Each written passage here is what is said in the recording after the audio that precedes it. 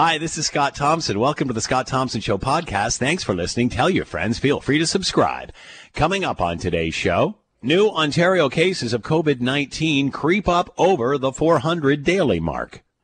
The United States is expected to hit its 200,000 COVID-19 related death this weekend. And 4 of the premiers have got together in Ottawa. It's all coming up on the Scott Thompson Show podcast. Today on the Scott Thompson Show on 900 CHML. I'm Curtis Thompson, Scott's son. After the first full week of school, I'm looking forward to being one with my mask. Not! Mine is soaking in Barbasol as we speak. It's the Scott Thompson Home Show. Here's Scott Thompson!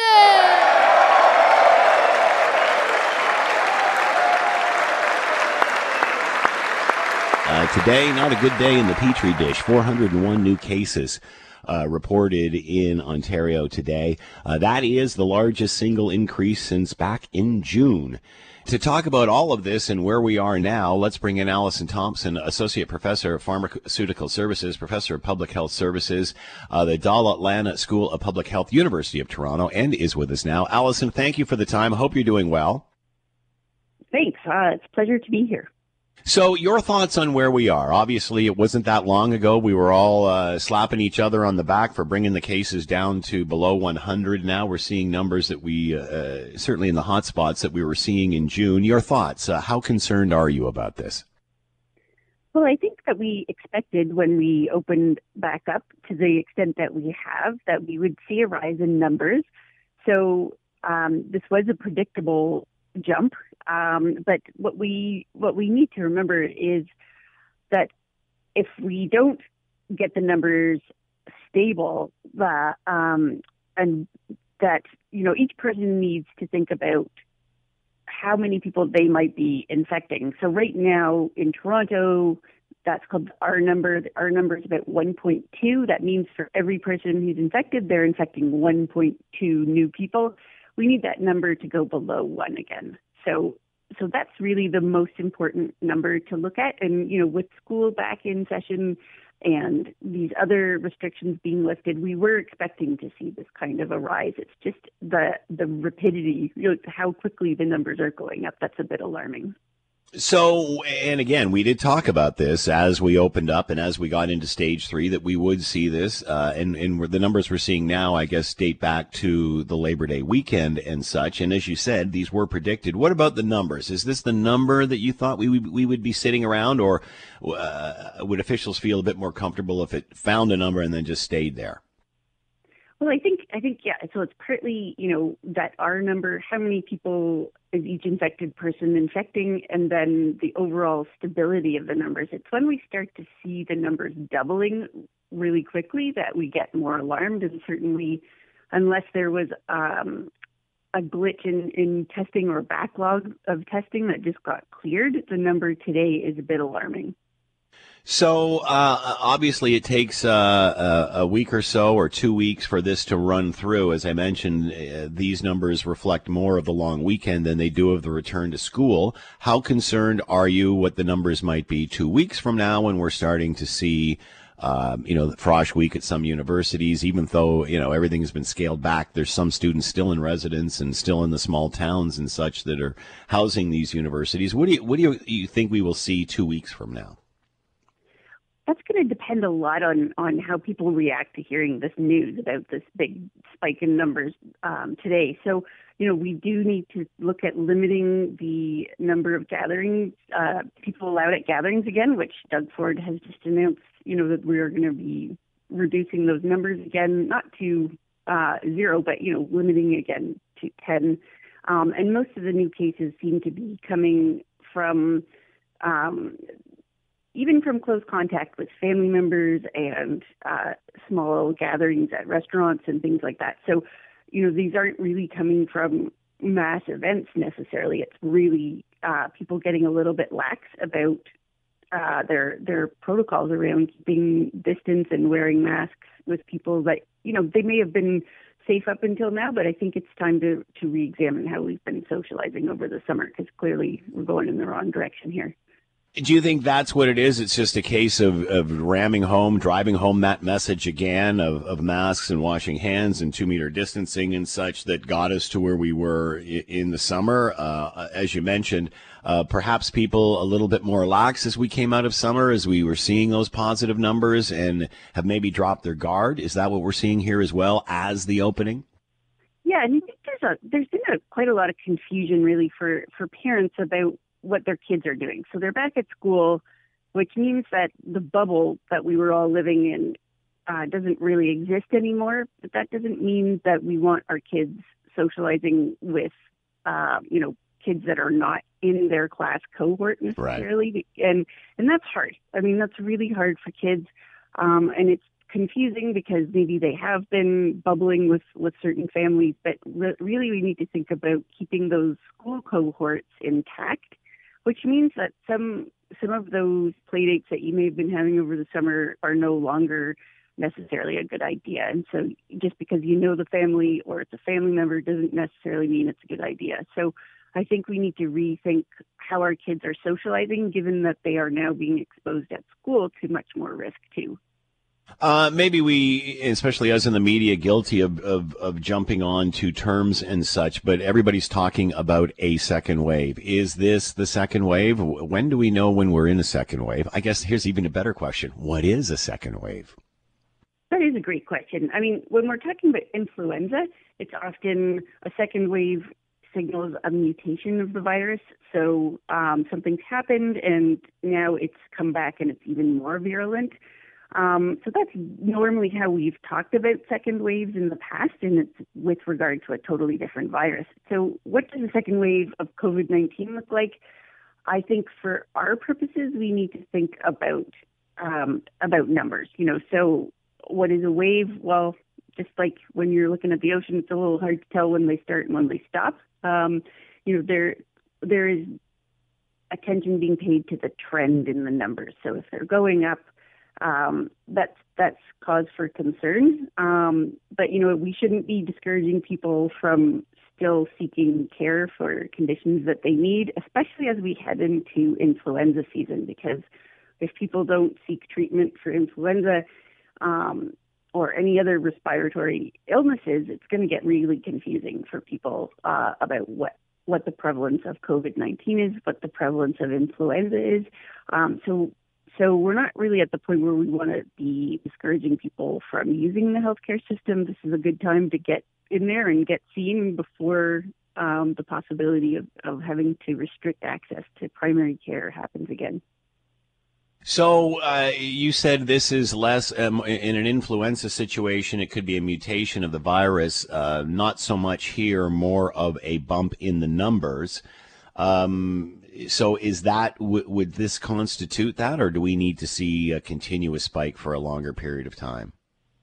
Yeah, I think we need to see what happens over the next couple of weeks, as you were saying. We know from other countries, that they have experienced what you could call a second wave when they have opened up too quickly, or when their ability to do contact tracing hasn't been there.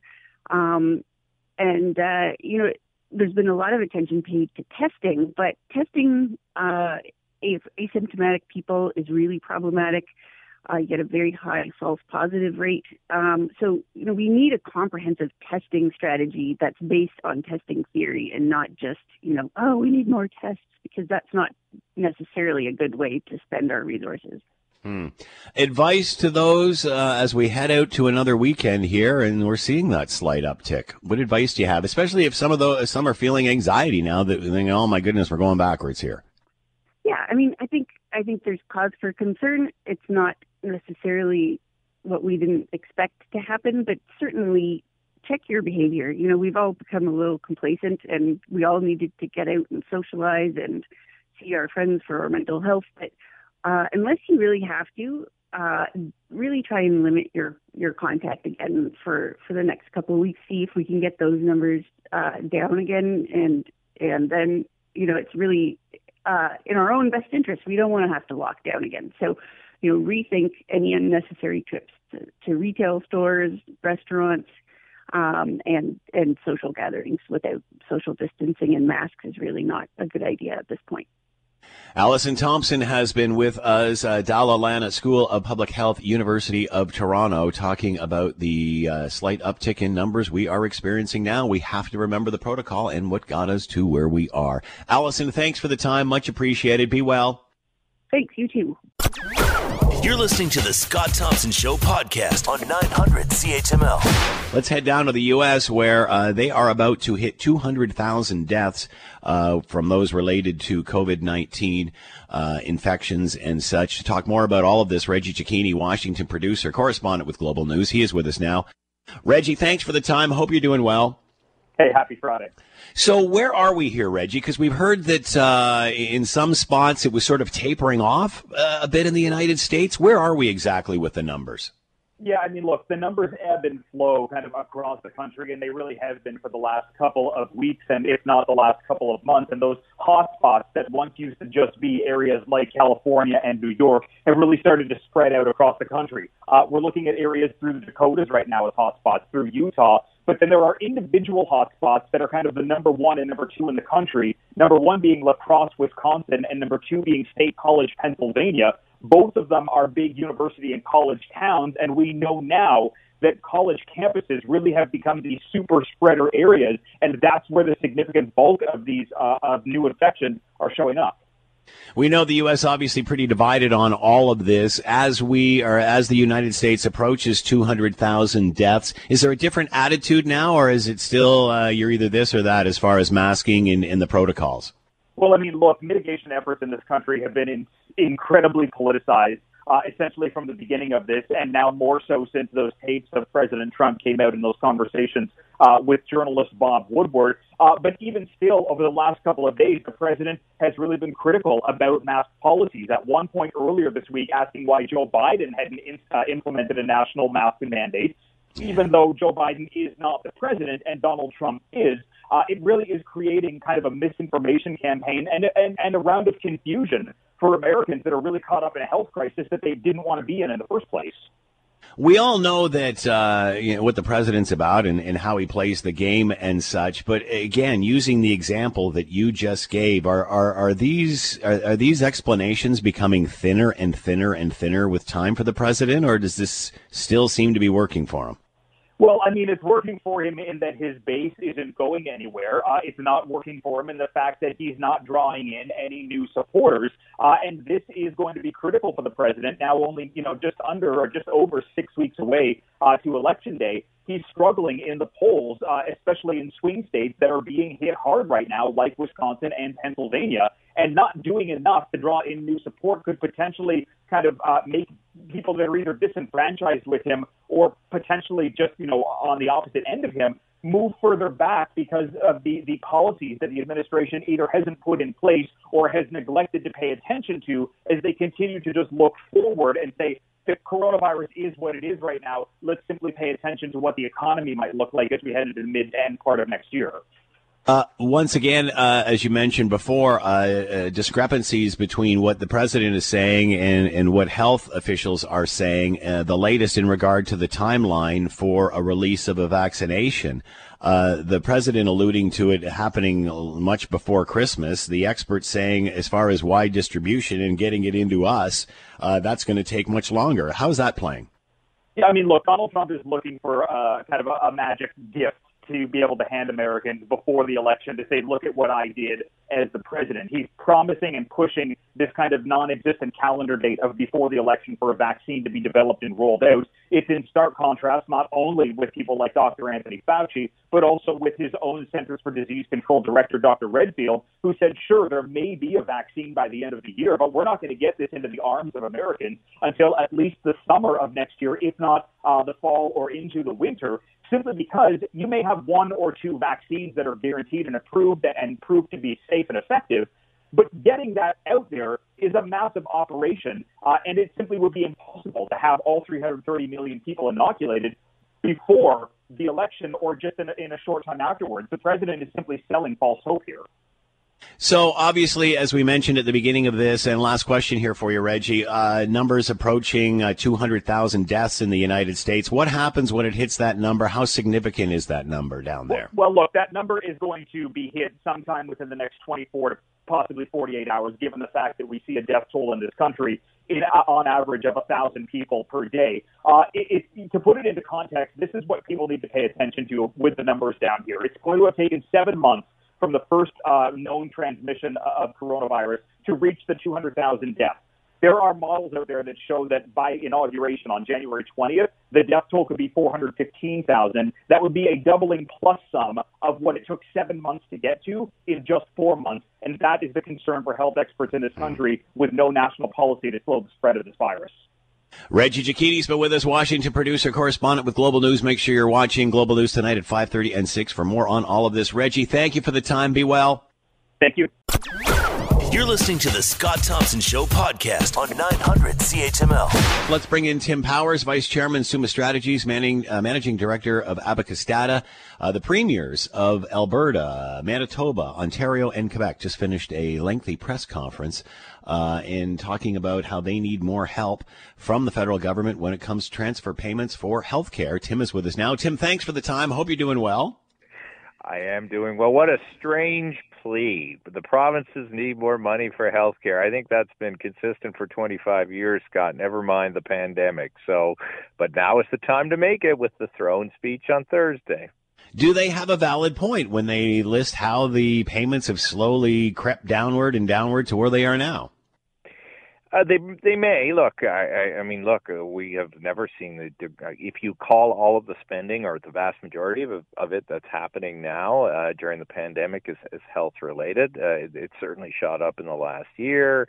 There were agreements that were put in place before that dealt with the acceleration and deceleration of the economy. I mean, this is a pretty standard tactic. No doubt it has legitimacy, but there's only so many dollars to go around. But I think what they're thinking now is, look, if the Prime Minister says, now it's changed since we've talked about it a few times, that the throne speech and probably economic statement sometime thereafter are going to deal with the immediacy of the pandemic and pandemic preparedness, and that means the healthcare system, then why wouldn't you put your hand out and say, hey, well, we'll take your money if you've got some on offer? What are those, the Gerald Butts of the world who were responsible, many know, with the green initiatives of the last several years in Ontario, then took the show to Ottawa and was the Prime Minister's right-hand man for the longest time. They say he is the architect or one of the architects behind this really bold plan and such. It certainly seems as if the Prime Minister is changing his tune on all of this, now basically coming out and saying he has no intention. He doesn't want an election. No one else wants an election, which makes you ask the question, why would you prorogue the government? Well, and then there was that small matter of we. Remember that? Yeah, and the $900 million? I mean, that he had used the excuse, as you rightly are suggesting, that he was going to plan for the next phase. He was going to come back with something bold and innovative. I think he being the Prime Minister in this case has heard not just from the premiers but from his own caucus and many others across the country that he's talked with, that, hey, look, we're still struggling with all of this now. We get you're committed to climate change, fair enough, but is it time for a big societal remake? And I think that is a question that he's probably trying to answer with, yeah, I would like it to be, but maybe I have to be a bit more focused on the immediate term and the medium term in terms of short-term recovery without looking to inflict other change pain that comes when you try and remake Canada. And how does these four premiers showing up in Ottawa today to make the announcements they are, how does this affect the throne speech moving forward?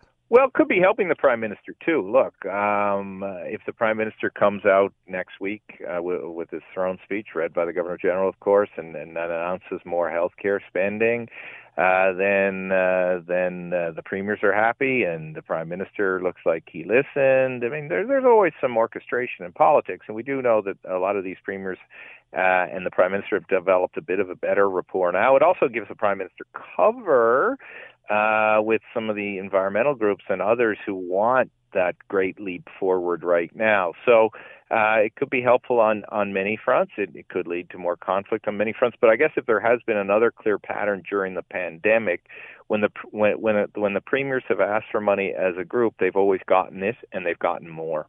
So maybe it's a setup piece, Scott. Who knows? Or the premiers are hoping it will be looked at in that vein. Will we hear the Prime Minister react to this press conference today of the premiers? He might. I suspect he hasn't been saying as much as, say, Minister Friedland and others have. I think if he's going to say anything, he's listening, and let's see what the throne speech brings next week. The Prime Minister today and yesterday has been doing meetings with the opposition leaders around what are their priorities, and there's a bit of snookering going on with around the opposition leaders and the premiers too. I mean, if you're Aaron O'Toole, for example, you don't want to get too far offside these particular premiers, particularly Legault and who he just met with, O'Toole, earlier in the week, and Ford. Those are the areas where you got to grow, and if these are the priorities that the premiers, who tend to be more conservative in nature and are conservative in Doug Ford's case, say that this is where you got to go, are you going to be too far offside when that throne speech comes? And wow, there's a whole lot of healthcare money there. So you're looking to be a bit of a weather vane too for what happens here. I know you got to run, so last question here. If we don't see an election, and obviously the glow is wiped off this throne speech because people were expecting a lot from this come September 23rd, how will the public view this whole exercise? Well, again, if we just end up with more of the same. Well, what, for example, quick one answer to that be, what if they come forward with some guaranteed income which replaces CERB? Then a lot of people will be happy, right? So, again, there will be certain constituencies that will be irritated, those perhaps in the environmental, non-governmental side, if there's no big green spending, but that may be outweighed if there are things like housing money spent, as is being now telegraphed, and guaranteed income is now being telegraphed, because that touches more people, and that need is probably very real for for many of those people right now as CERB comes to an end. So, where the Prime Minister has done well in this pandemic from a public opinion perspective, it's tapping into people's immediate vulnerabilities and addressing them. Will he continue to do that because he feels that's still the best formula for him now, as opposed to some grand transformation of society document? Tim Powers has been with us, Vice Chairman, Summa Strategies, Managing Director at Abacus Data. Tim, as always, thanks for the time. Much appreciated. Be well. Have a great weekend. You too, my friend. Bye. The Scott Thompson Show, weekdays from noon to 3 on 900 CHML. This is the Scott Thompson Podcast, available on Apple Podcast and Google Podcast, or wherever you get yours. And don't forget to subscribe, rate, and review so you don't miss a thing. I'm Scott Thompson, and thanks for listening.